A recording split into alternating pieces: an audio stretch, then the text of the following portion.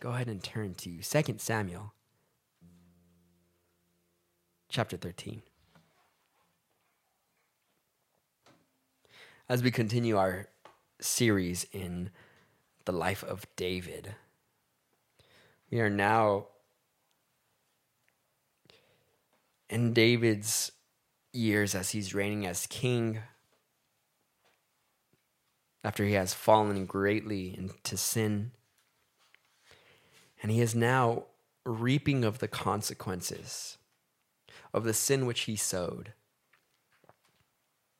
For the last 2 weeks, we studied how David had his sin of committing adultery with Bathsheba, a woman who was married to someone else. And she became pregnant.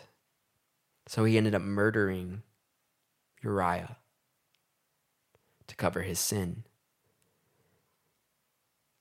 And for all of this, God punished him.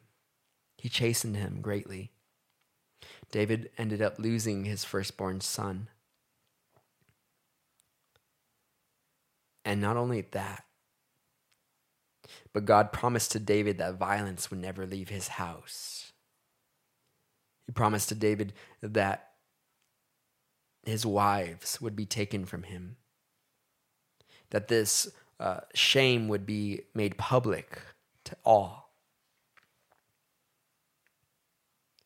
So David now, after he sinned greatly, he repented. And God forgave him.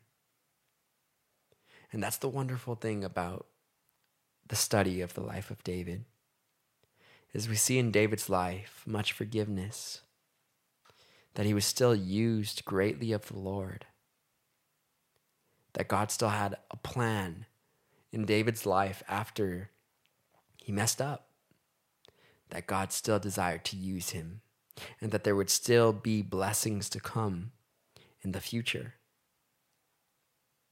For David would be the forefather of the Messiah, Jesus Christ. But that didn't take away from the consequences that we're going to read about that happened in David's life. We began our study tonight. We're going to be going through quite a few chapters, actually, more than I'm used to. And we're going to go over these accounts that detail the drama that took place in David's life because of his own sin. We begin with the story of Amnon and Tamar. Now, in 2 Samuel chapter 13, verse 1, out of the New King James Version, it reads this: After this, Absalom, the son of David, had a lovely sister whose name was Tamar, and Amnon, the son of David, loved her. Amnon was so distressed over his sister Tamar, he became sick, for she was a virgin, and it was improper for Amnon to do anything to her. But Amnon had a friend whose name was Jonadab, the son of Shimea, David's brother. Now Jonadab was a very crafty man. You see, before we continue, we have these characters that are now entering into our account: Amnon, Jonadab, his friend, and Tamar. Now, Jonadab, his so-called friend, is quite crafty and wicked and evil. And you're going to see how the reality of his friendship with Absalom is actually to Absalom's own downfall. It's hard to call someone a friend when they encourage you to do those things which are evil, which are harmful to you. You see, a true friend would really love you and would want to bring you closer to the Lord. Continuing on in verse 4, Jonadab said to him, "Why are you, the king's son, becoming thinner day after day? Will you not tell me?" And Amnon said to him, I love Tamar, my brother Absalom's sister. So Jonadab said to him, lie down on your bed and pretend to be ill. And when your father comes to see you, say to him, please let my sister Tamar come and give me food, and prepare the food in my sight, that I may see it and eat it from her hand. So now this plot, this twisted plot that Jonadab has put into Amnon's heart of wickedness, of incest. In verse 6, then Amnon lay down and pretended to be ill. And when the king came to see him, Amnon said to the king, please let Tamar, my sister, come and make a couple of cakes for me in my sight, that I may eat from her hand. And David sent to Tamar, saying, now go to your brother Amnon's house and prepare food for him. So Tamar went to her brother Amnon's house, and he was lying down.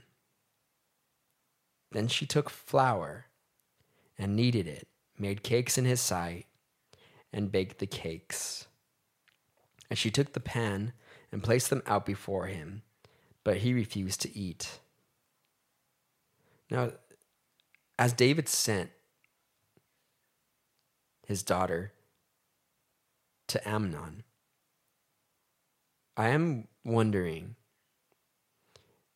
if there were any signs that something was afoot, that something was ill about Amnon.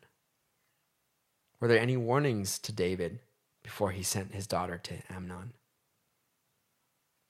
Why didn't David notice that Amnon was losing weight, that he was becoming thin and he was sick?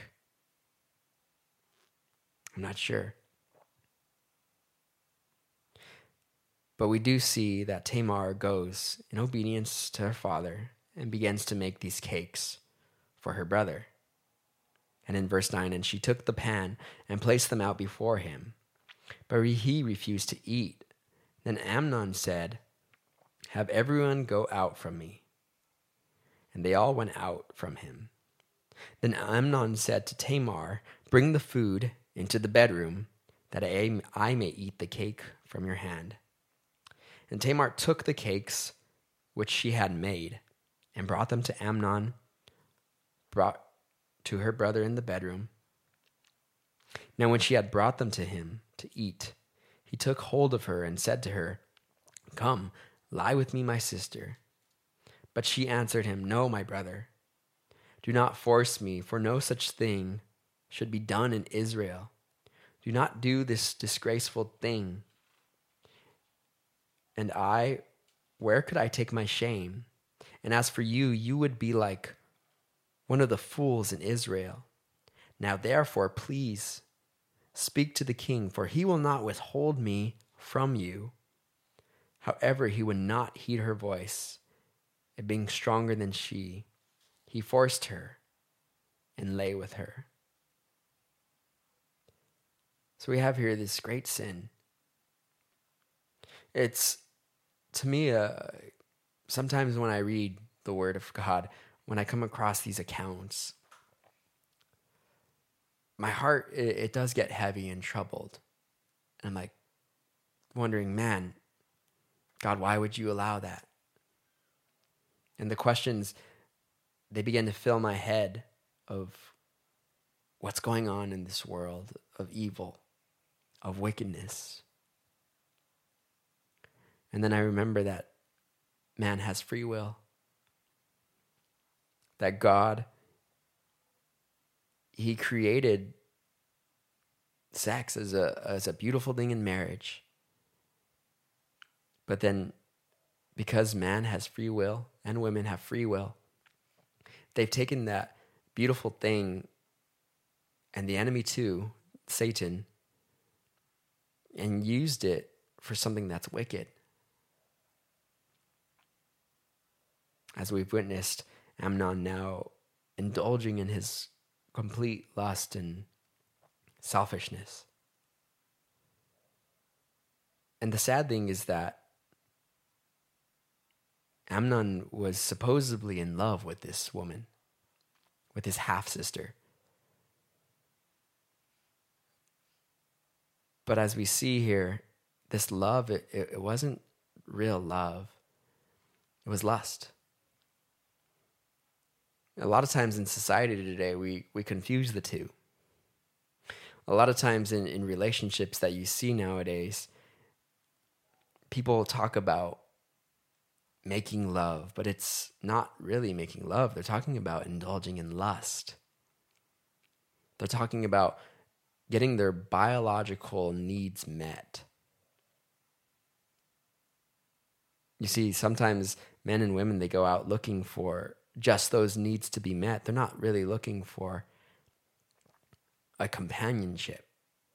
They're not really looking for love, but they're simply looking to have those biological needs met in a way that's ungodly. And our world is now giving thumbs up to all of it, saying it's good, but it's not. And what men and women do when they do that is they fill their life with just a growth of lust that is not based on love. You see, God made the marriage relationship to have intimacy in an amazing and beautiful way. But when you take that out of its context and put it outside of the marriage, it becomes harmful to the human being.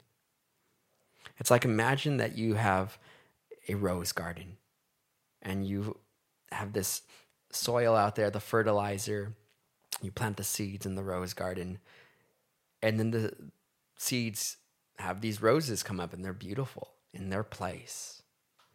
But if you were to take that fertilizer with a shovel and dig some of it up and then take it into the living room and then throw it on the carpet floor in the living room, that would be a pretty disgusting and sad sight for any guests who walk into your living room to see the dirt there on the floor. Why? Because the fertilizer and the dirt, it doesn't belong in the living room floor. It belongs in the garden. And that's what the Lord made intimacy for, was for marriage and for it to be enjoyed by a man and his wife.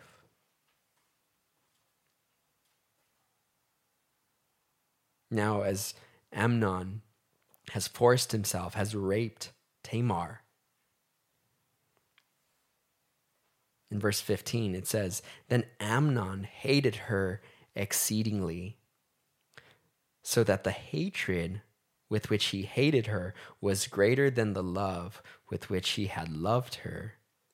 And Amnon said to her, 'Arise, be gone.' So she said to him, 'No, indeed, this evil of sending me away is worse than the other that you did to me.' But he would not listen to her. Then he called his servant who attended him and said, 'Here, put this woman out, away from me, and bolt the door behind her.'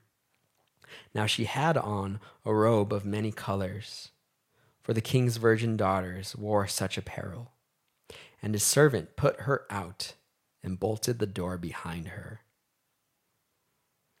Then Tamar put ashes on her head and tore her robe of many colors that was on her, and laid her hand on her head, and went away crying bitterly.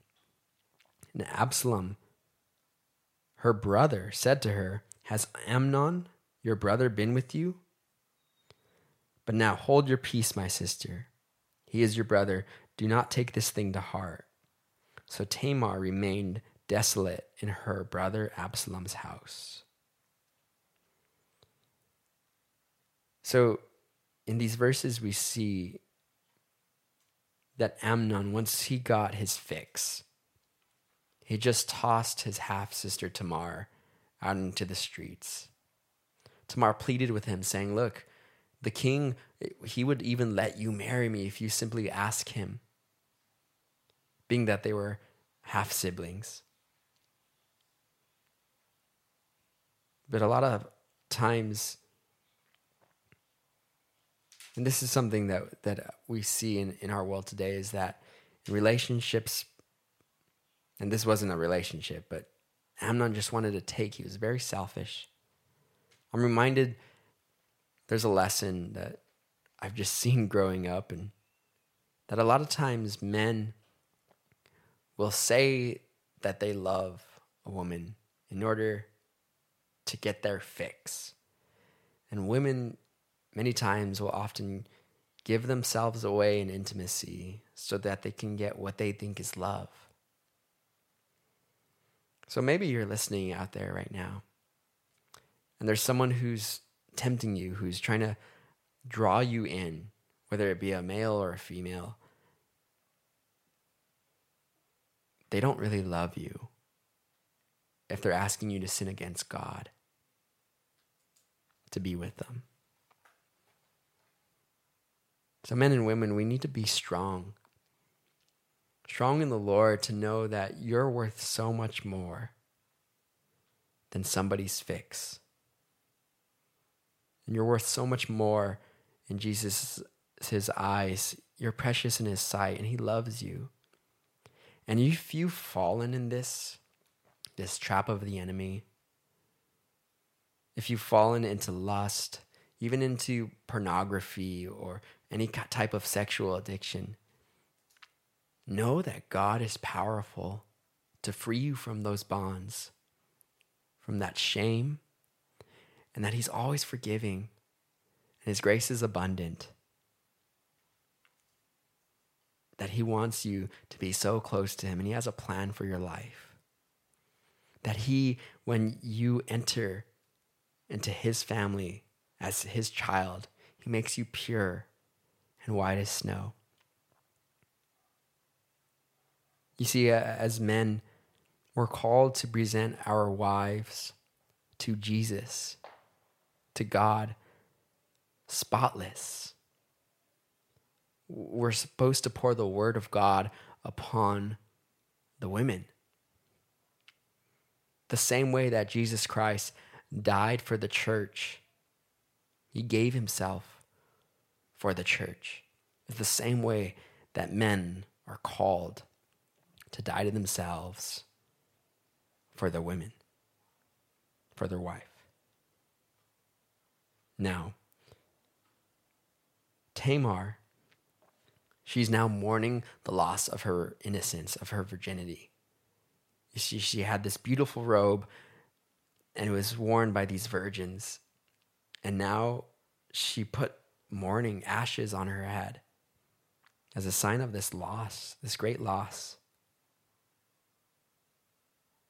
And so her brother Absalom takes her in, and he finds out that Amnon, his half-brother, raped her. He says, "Listen, Tamar, stay in my house. I'm going to keep you safe." So in verse 21, "But when King David heard of all these things, he was very angry. And Absalom spoke to his brother Amnon, neither good nor bad. For Absalom hated Amnon because he forced his sister Tamar. And it came to pass, after 2 full years, that Absalom had sheep shearers in Baal Hazor, which is near Ephraim. So Absalom invited all the king's sons." Now let's pause for a moment. 2 years have gone by. It said that Absalom never spoke good or bad to his brother Amnon, who raped his sister. And King David, he heard all these things and he was very angry. But there is no mention of King David taking responsibility and punishing his son Amnon. You see, this is one of the flaws of David. David, he failed in chastising his own children. For whatever reason it was, he failed in it. Perhaps he saw this wicked thing that his son Amnon did, and he didn't want to believe it. perhaps he himself, knowing of his own failures in his life, he realized that, how can I punish my son for doing something so wicked when I've done worse? But he should have taken that responsibility. He should have acted. Later on, his son Solomon will go on to write all about taking care of your children and rebuking them and chastising them.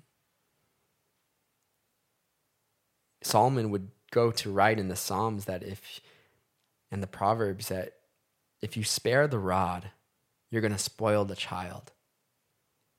You see, Solomon would grow up in this family with all this drama going around, and he would realize that, man, my father is not punishing my brothers for their wrongdoings. So 2 full years go by, and they begin to have this gathering of sheep shearers. And Absalom, he invites all the king's sons. And then in verse 24, then Absalom came to the king and said, kindly note your servant has sheep shearers. Please let the king and his servants go with your servant. But the king said to Absalom, no, my son, let us not all go now, lest we be a burden to you. Then he urged him, but he would not go, and he blessed him. Then Absalom said, if not, please let my brother Amnon go with us.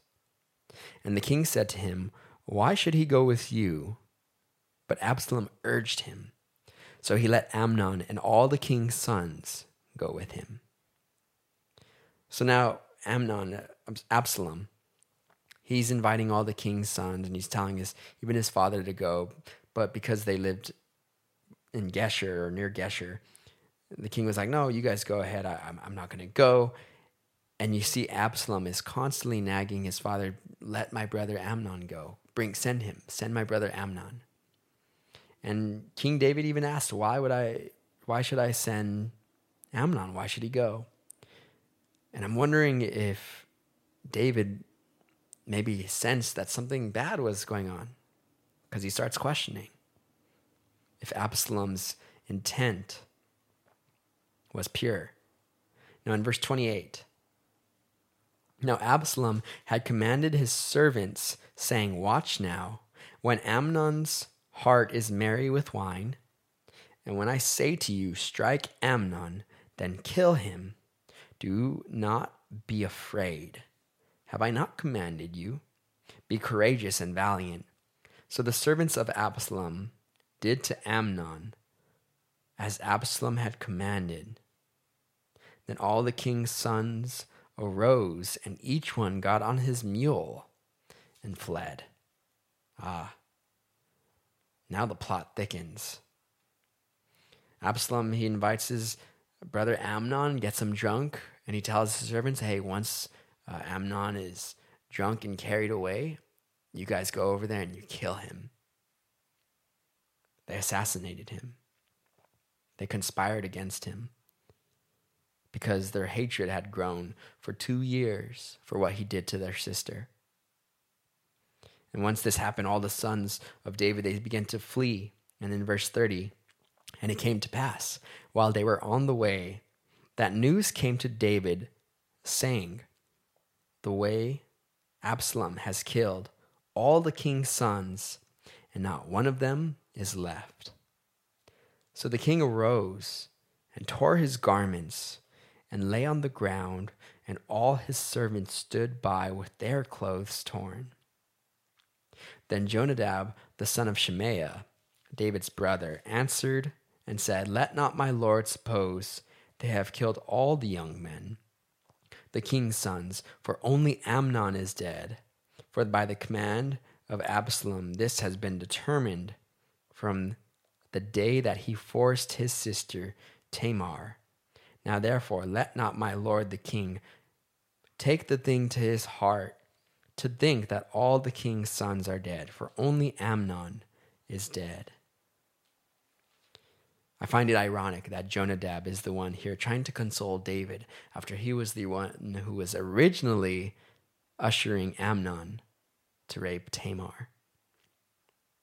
In verse 34, then Absalom fled, and the young man who was keeping watch lifted his eyes and looked, and there many people were coming from the road on the hillside behind him.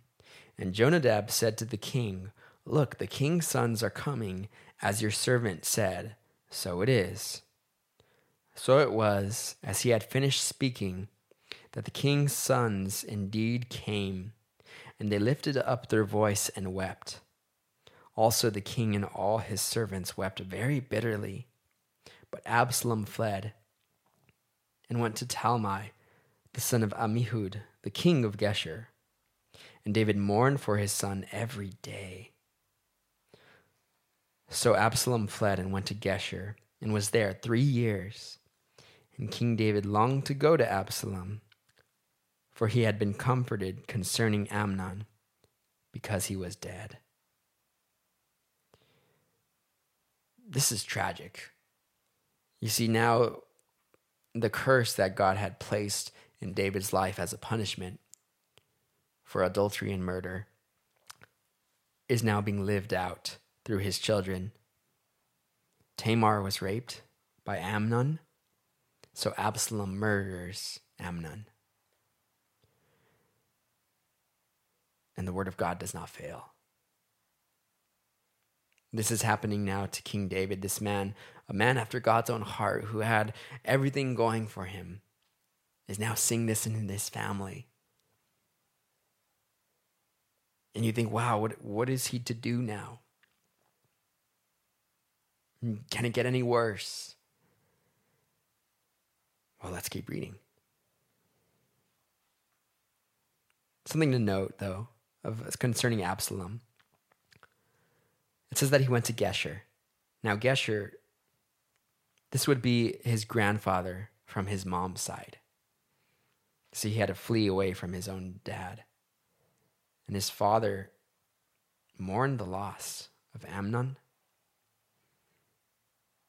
Now in chapter 14, verse 1, so Joab, the son of Zeruiah, perceived that the king's heart was concerned about Absalom.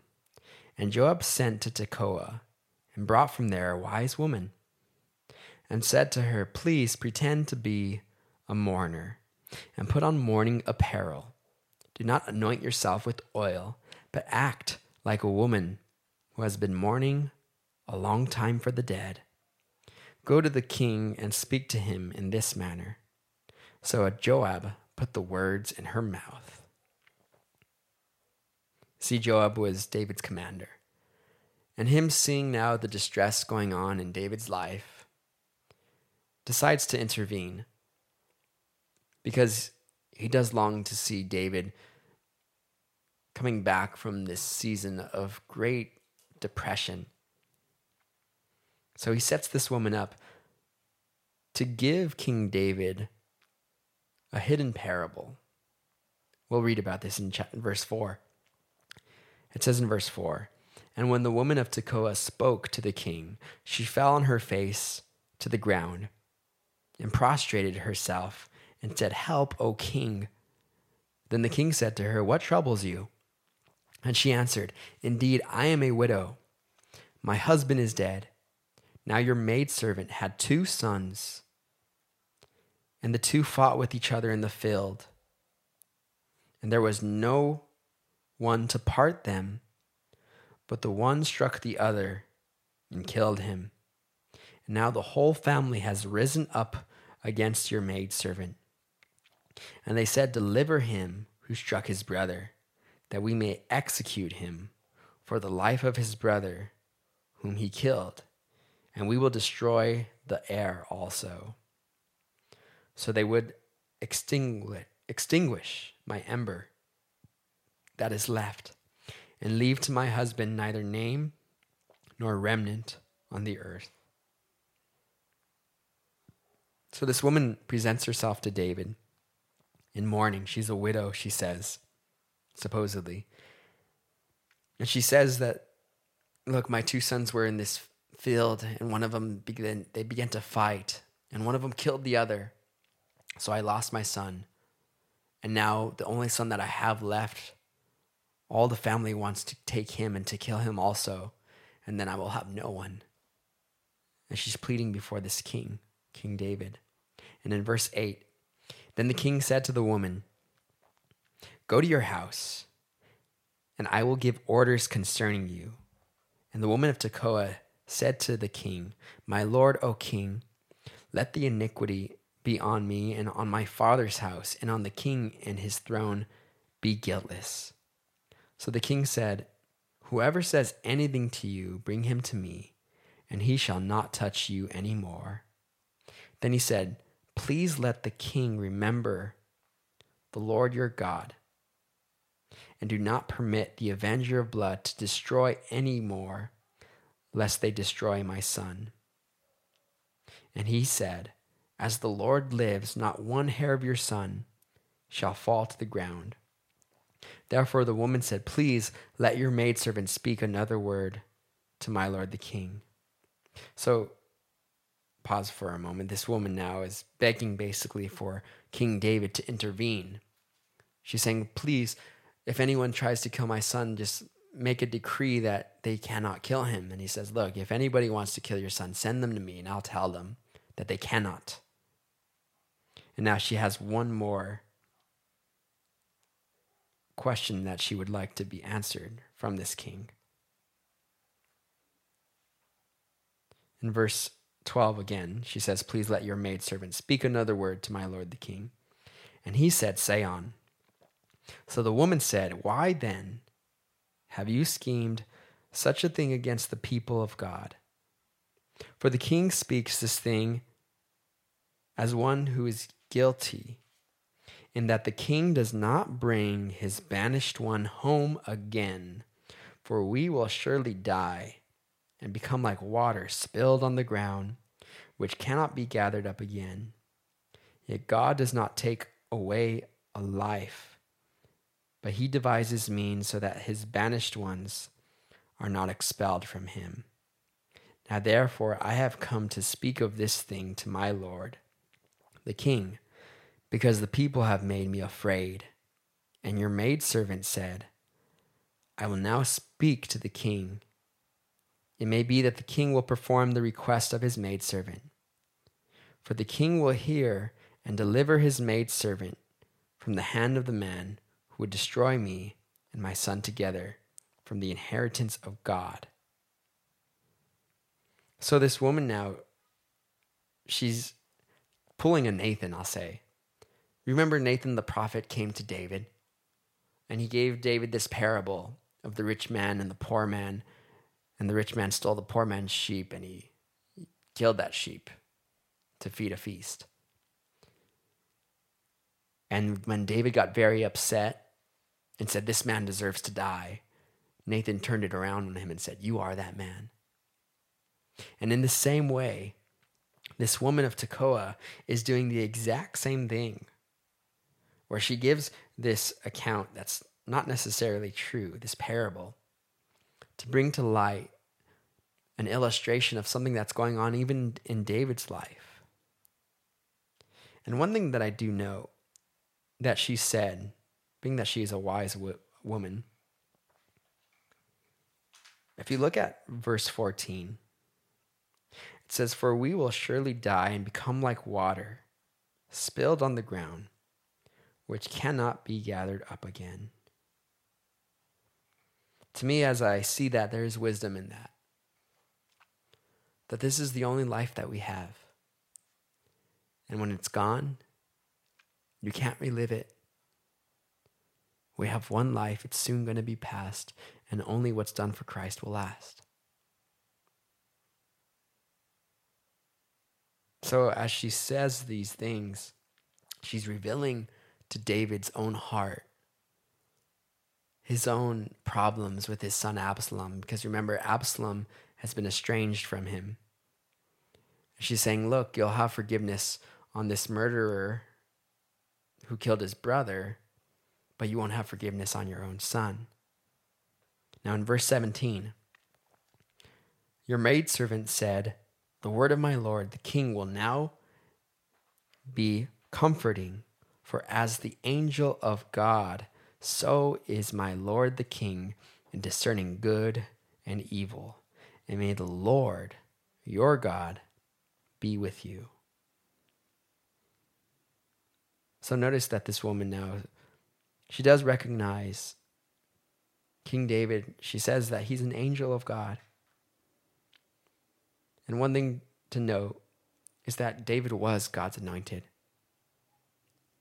And one of the lessons in David's life was to never go against the Lord's anointed. In verse 18, then the king answered and said to the woman, please do not hide from me anything I ask you. And the woman said, please let my lord the king speak. So the king said, is the hand of Joab with you in all this?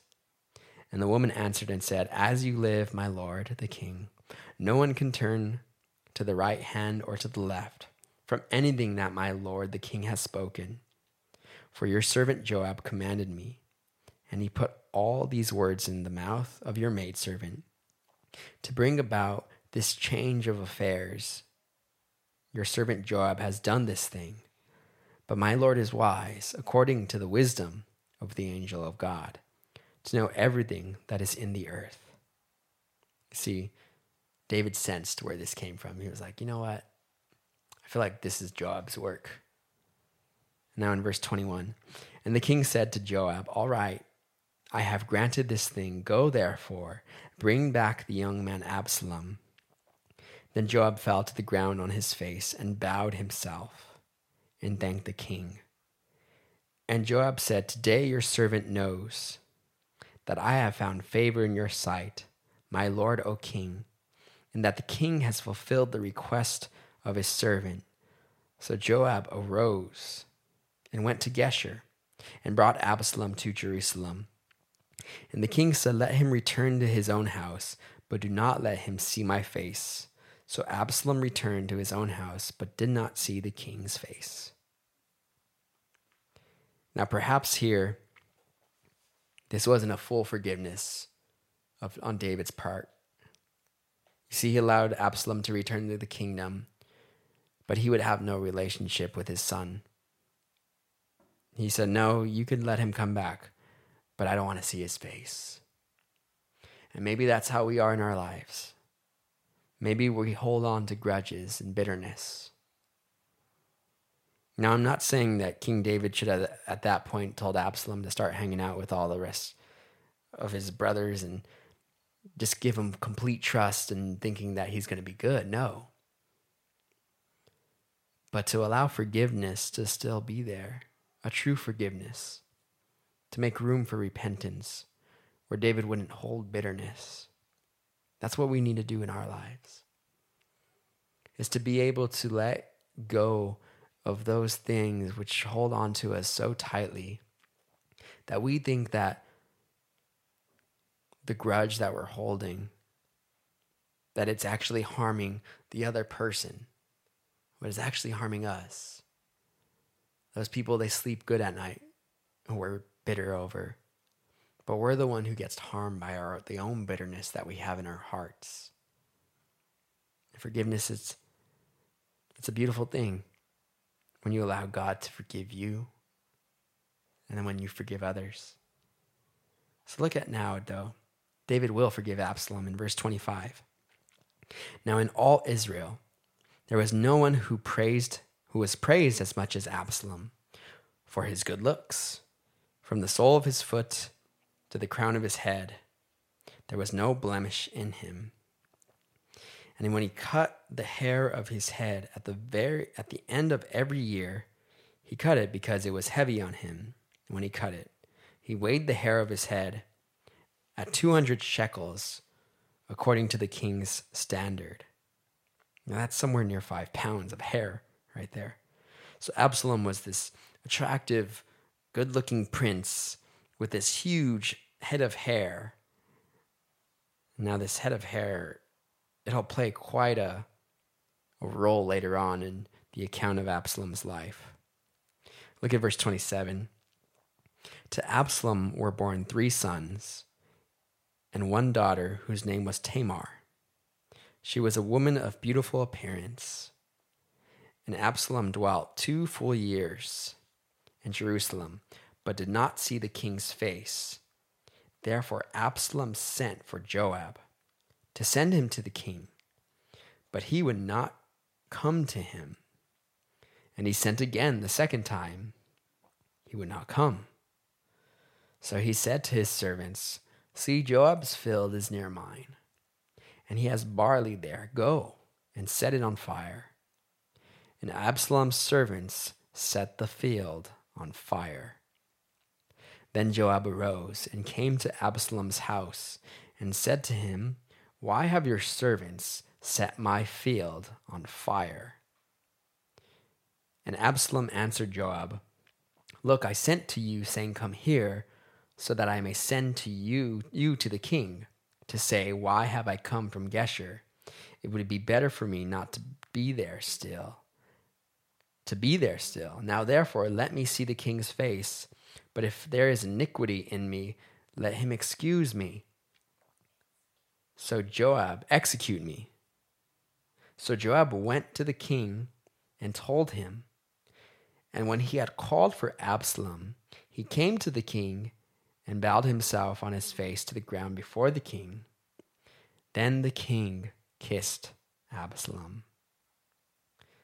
So Absalom was not getting his attention made known to King David, and he sought through the commander Joab to get this presence before his father. But Joab wouldn't pay him any attention. So what did Absalom do? He burned down Joab's fields. You see, what I see here, to me, almost parallels some of the things that are happening in our society right now. When there's failure, none of this is right. None of this is all wickedness, what we're reading right now. Failure on David's part. Failure on Absalom's part in his seeking revenge and burning Joab's field. And we see this dismantling of humanity. We see what happens when men don't fear the Lord. We see what happens when men are not guided by the Holy Spirit in their actions. And the Bible records all these things so that we could learn of them, so that we could learn of ourselves, of our own sinful condition.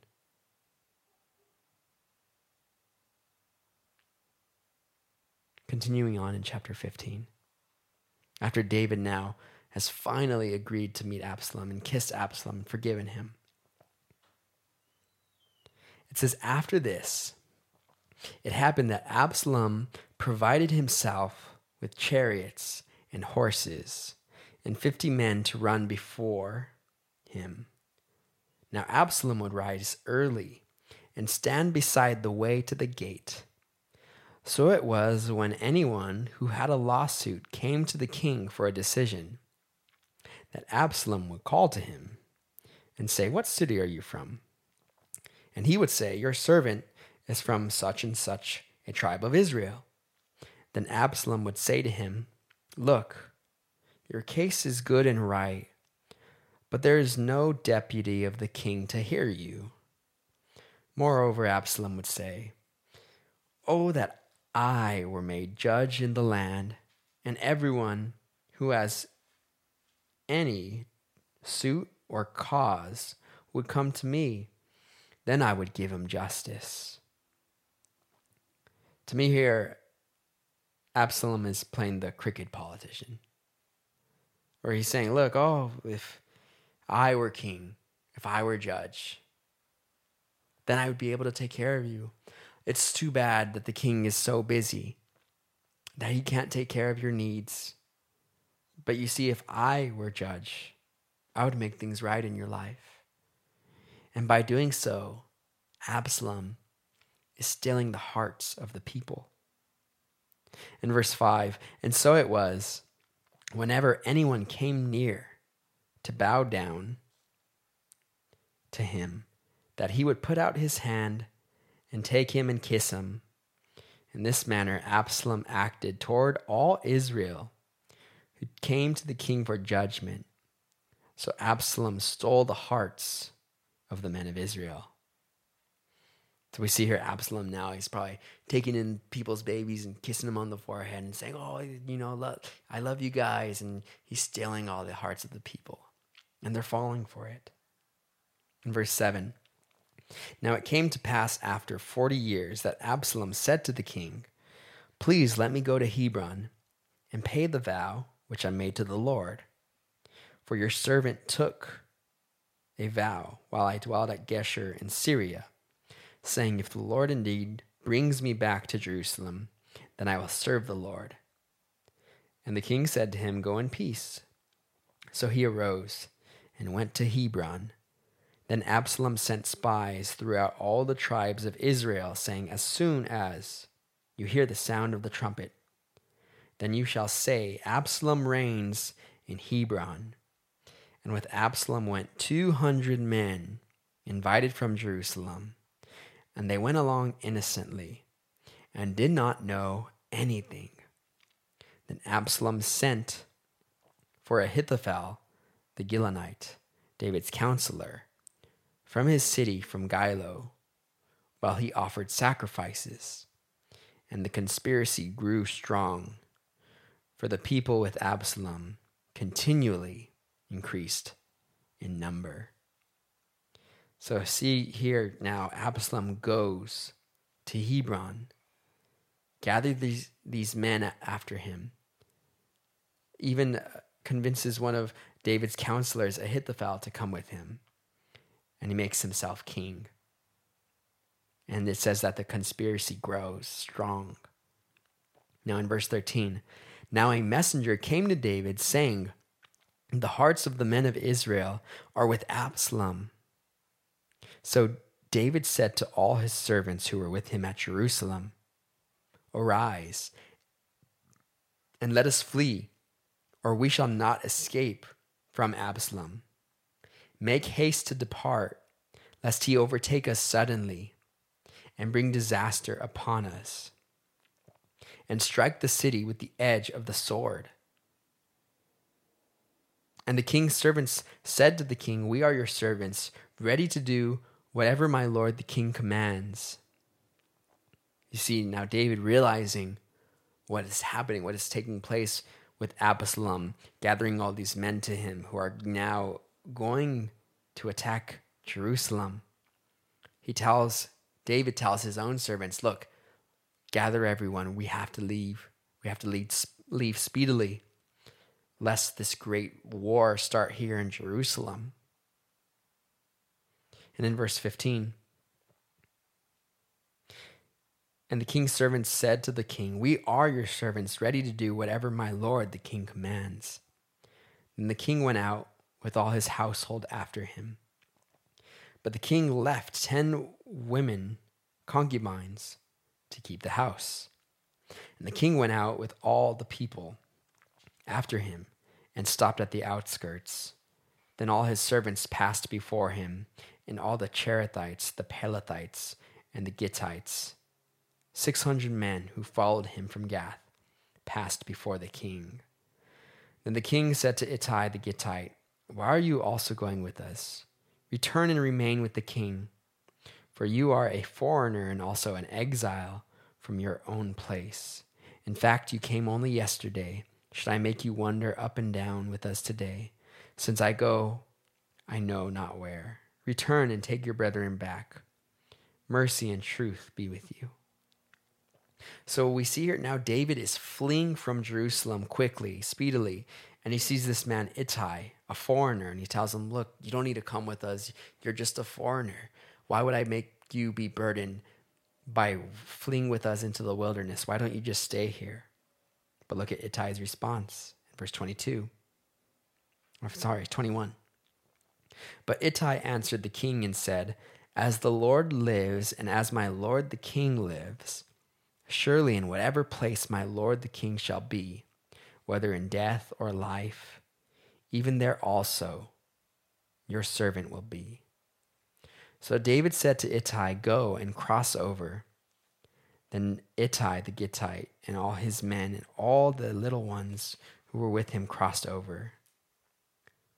Something I do love about Ittai is his loyalty to David. He's saying, look, King David, I'm going to follow you wherever you go, whatever trials might come your way. He's being a faithful servant here. And in verse 23, and all the country wept with a loud voice, and all the people crossed over. The king himself also crossed over the brook Kidron, and all the people crossed over toward the way of the wilderness. There was also Zadok also, and all the Levites were with him, bearing the ark of the covenant of God. And they set down the ark of God, and Abiathar went up until all the people had finished crossing over from the city. Now, one thing that I do see here as David is fleeing for his life, there's an attack against him. I can't help but think, if David was promised to be the forefather of the Messiah, could this be a demonic plot against him to stop the Messiah from coming? Could this demonic plot have inspired such things as Absalom committing treason? We often see in the book of Revelation this illustration of the dragon seeking to devour the woman and her child, the child being the Messiah. And it's this picture. You see, Satan was always trying to attack the Messiah. But remember, right in the beginning of the Bible, that God said to Adam and Eve, He said to Eve, look, you're going to have a child who's going to be a savior to the world. And one is going to rise up against him, this serpent. And the serpent is going to bite his heel. But the Messiah would crush the serpent's head. Because we know that God has the victory, the ultimate victory.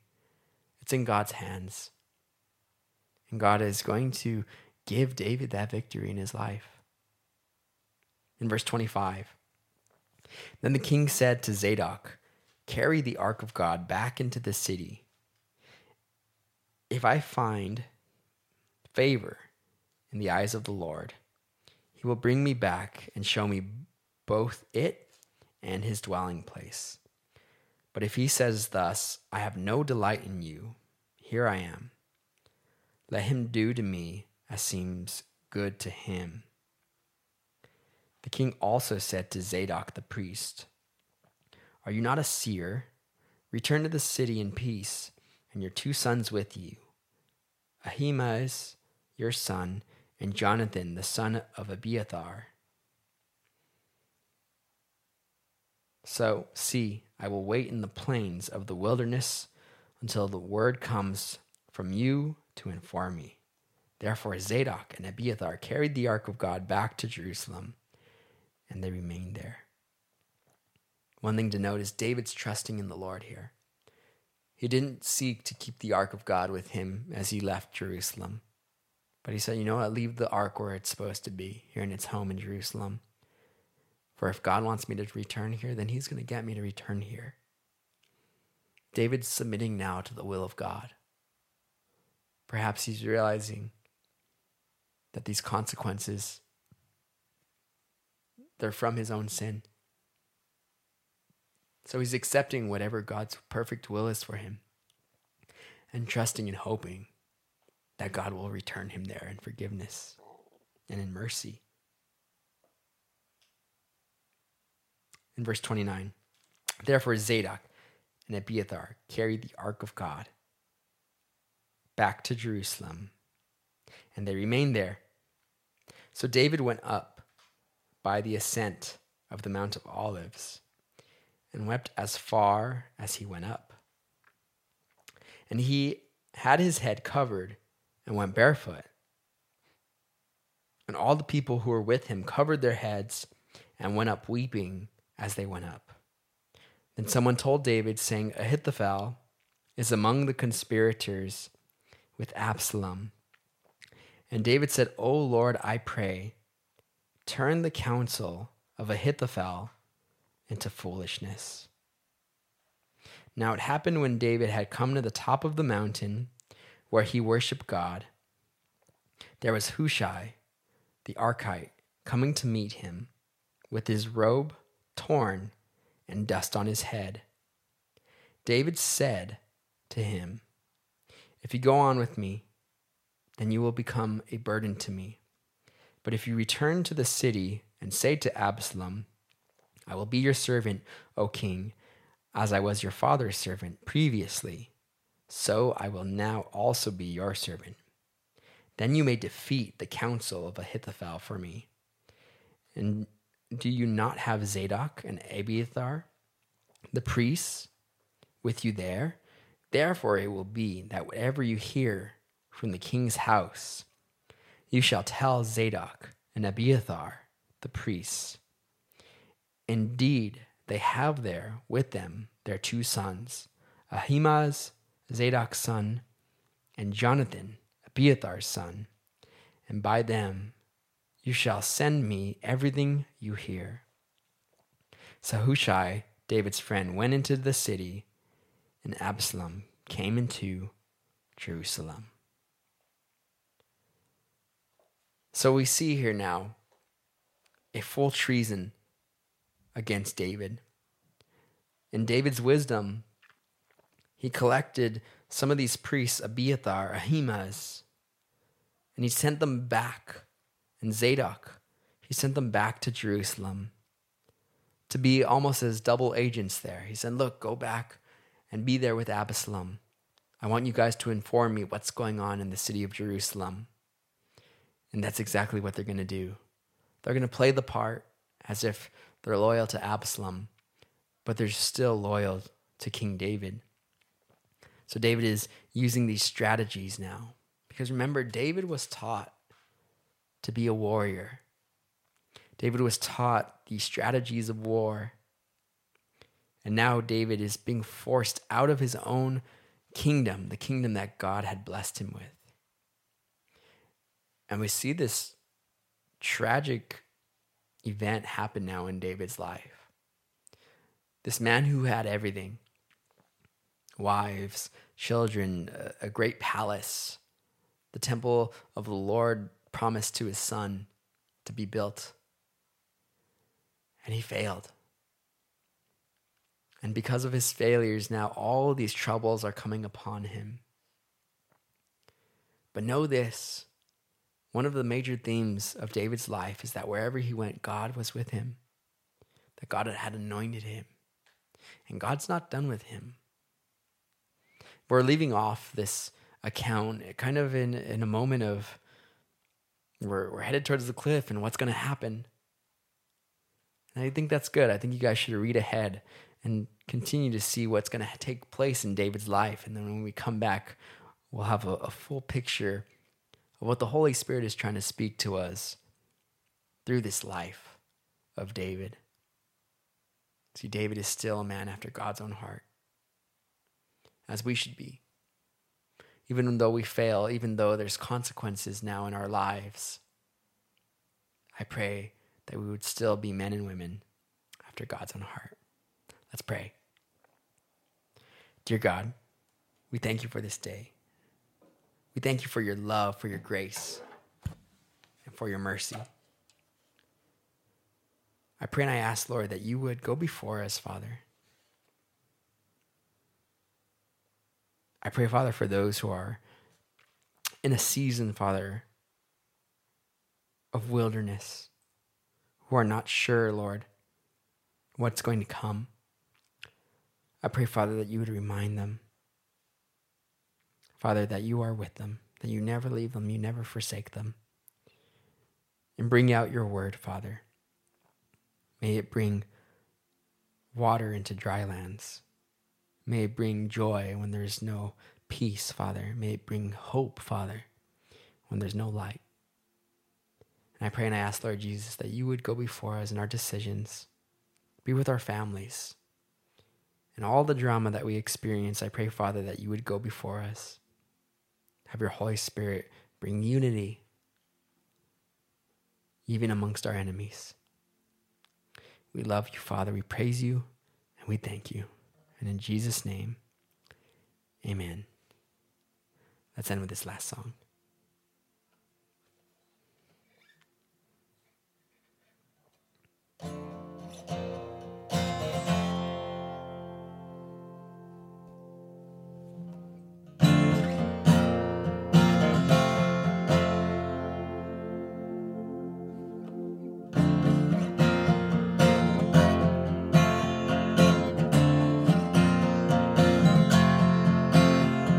Water you turned into wine.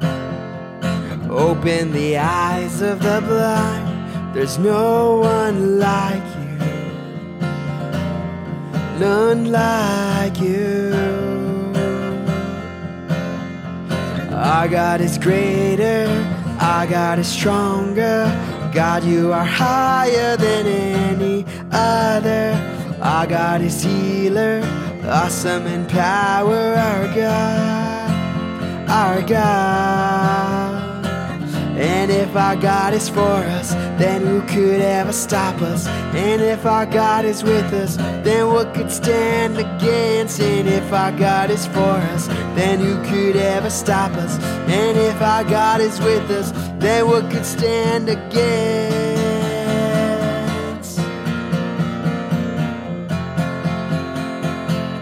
What could stand against?